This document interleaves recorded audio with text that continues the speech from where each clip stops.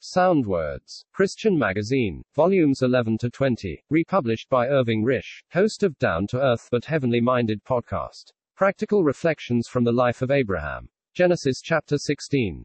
On further consideration, Genesis chapter 16 acquires a distinct measure of importance which is not readily discernible to the superficial reader. This is due in no small degree to those gleams of divine light projected in typical language into the sphere of doctrine relating to law and grace as set forth in Galatians. Furthermore, the truth enunciated in this chapter can only become intelligible to us as we view it in the greater and fuller light of the New Testament doctrine, and in this instance, as already mentioned, particularly in the Epistle to the Galatians, where the truth of law and grace is authentically defined and authoritatively established, and where the Spirit of God refutes the false doctrine of those whom it repudiates in no uncertain terms. It is in this spirit we must interpret Sarai's attitude to Hagar, where it is said, "And Sarai oppressed her, and she fled from her face." Hagar, as the bondwoman, is typical of the legal system, which is Mount Sinai in Arabia, and corresponds to Jerusalem, which is now, for she is in bondage with her children. Galatians chapter 4 verse 25. What is of the world, what is legal and genders to bondage, all partakes of one character, and as such cannot be tolerated in the presence of Sarai, the free woman, who is typical of the heavenly Jerusalem. But the Jerusalem above is free, which is our mother. To continue the language, Paul, in writing to the Galatians, declares with a deep sense of urgency, "Cast out the maidservant and her son. For the son of the maidservant shall not inherit with the son of the free woman. So then, brethren, we are not maidservants' children, but children of the free woman." Galatians chapter 4 verse 30 and 31. Paul will have none of Hagar, the bondwoman. The foregoing remarks, while anticipating much that has to be mentioned, are explanatory of the apostles' attitude regarding that which is a grievous perversion of the glorious truths of Christianity, and in this, as in all other things, we would do well to be his imitators.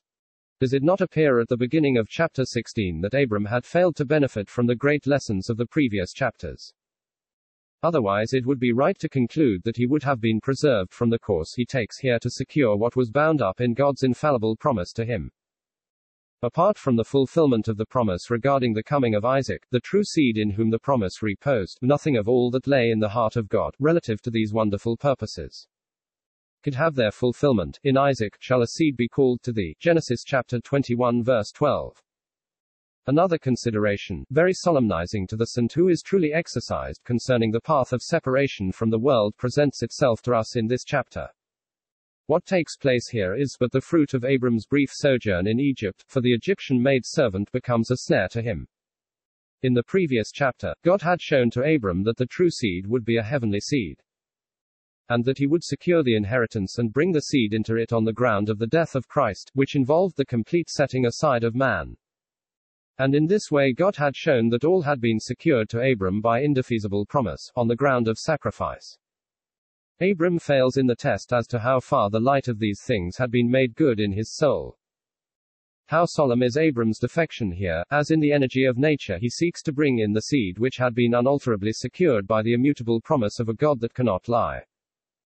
Yet this was the one who, at the moment the promise was given, hesitated not at the promise of God, but found strength in faith, giving glory to God, and being fully persuaded that what he had promised, he is able also to do, wherefore also it was reckoned to him as righteousness. Romans chapter 4 verse 20 to 22. But the true seed cannot be brought in on the principle of law.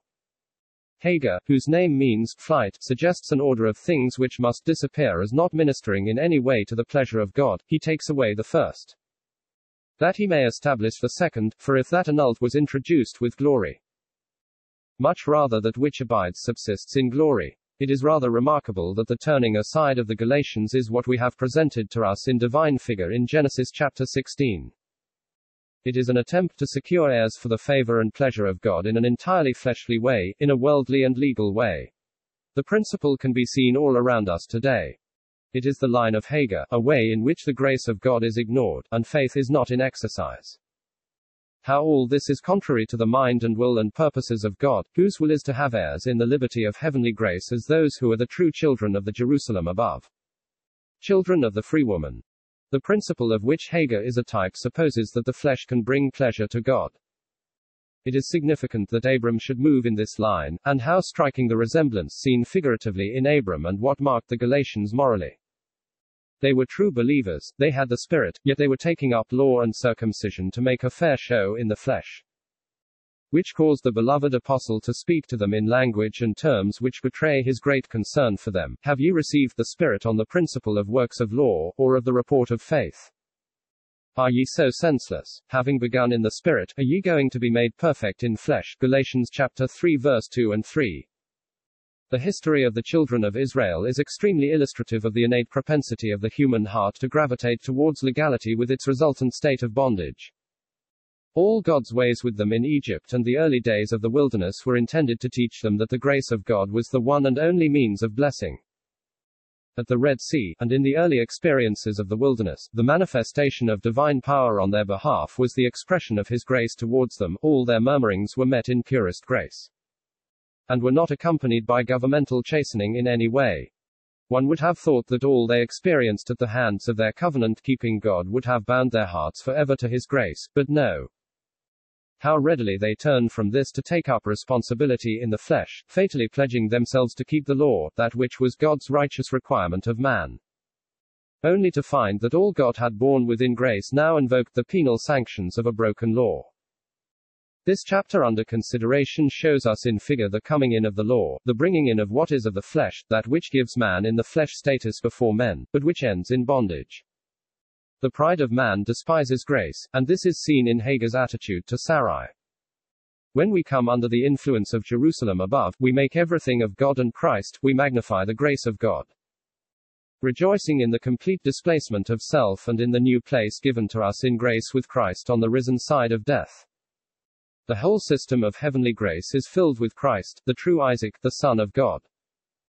Hagar can only bring forth what the angel describes as a wild ass of a man. The adoption of the legal line leads to biting and devouring one another, as the apostle charges against the Galatians.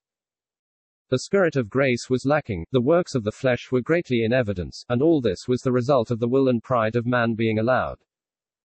Hagar despised Sarai, the pride of the flesh despises the influence of grace, for the flesh lusts against the Spirit, and the Spirit against the flesh, and these things are opposed one to the other. Galatians chapter 5 verse 17.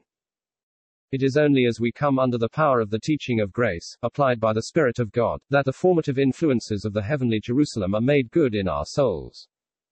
Walking in the Spirit, we shall in no way fulfill the flesh's lust, but shall display the fruits of the Spirit, against which there is no law. The influences of grace are brought to bear upon us by new covenant ministry, that which is the outcome of the love of God, supremely displayed in the cross of the Lord Jesus Christ. How necessary is it therefore that the bondwoman and her son should be cast out? The Spirit of grace cannot tolerate what is legal, and what gives man a standing in the flesh. But though Hagar is cast out, she and her son become the objects of divine care in the grace of God. It is like the elder brother who would not come into the feast. He had the same proud spirit as Ishmael, yet the father went out and entreated him. What a striking picture of the nation of Israel! All the testings of the wilderness only provided the complete justification of God's pronouncements as to their moral condition, a disobedient and opposing people. A wild ass of a man, unsubdued. Like Ishmael, whose hand was against every man, and every man's hand against him, the apostle says of Israel, they please not God, and are contrary to all men. Yet, as having come from Abram, they are beloved for the father's sake. In this connection, how blessed to learn that God heard Hagar's cry, and provided for her refreshment the well Beer Lahai Wa, well of the living who was seen. God not only sees me, but has revealed himself in grace that I may see him. God has ever been the God of all grace, and what God is always the line of blessing for man. This is so now, when the heavenly seed are being gathered together, and it will be so in the day when he will gather the earthly seed to inherit their wonderful inheritance. Israel shall then come under the sweet subduing power of heavenly grace. The unsubdued heart of stone, that made them like Ishmael, will become a heart of flesh. They will then acknowledge Christ, whom they despised, as the true seed, the true Isaac. When our hearts this place accord him, when as Isaac he has come, cast the bondslave out and ruleth as the Lord upon his throne, then our hearts bow down before him, this world's glory waxeth dim. Every hindrance then must vanish, all be subject unto him.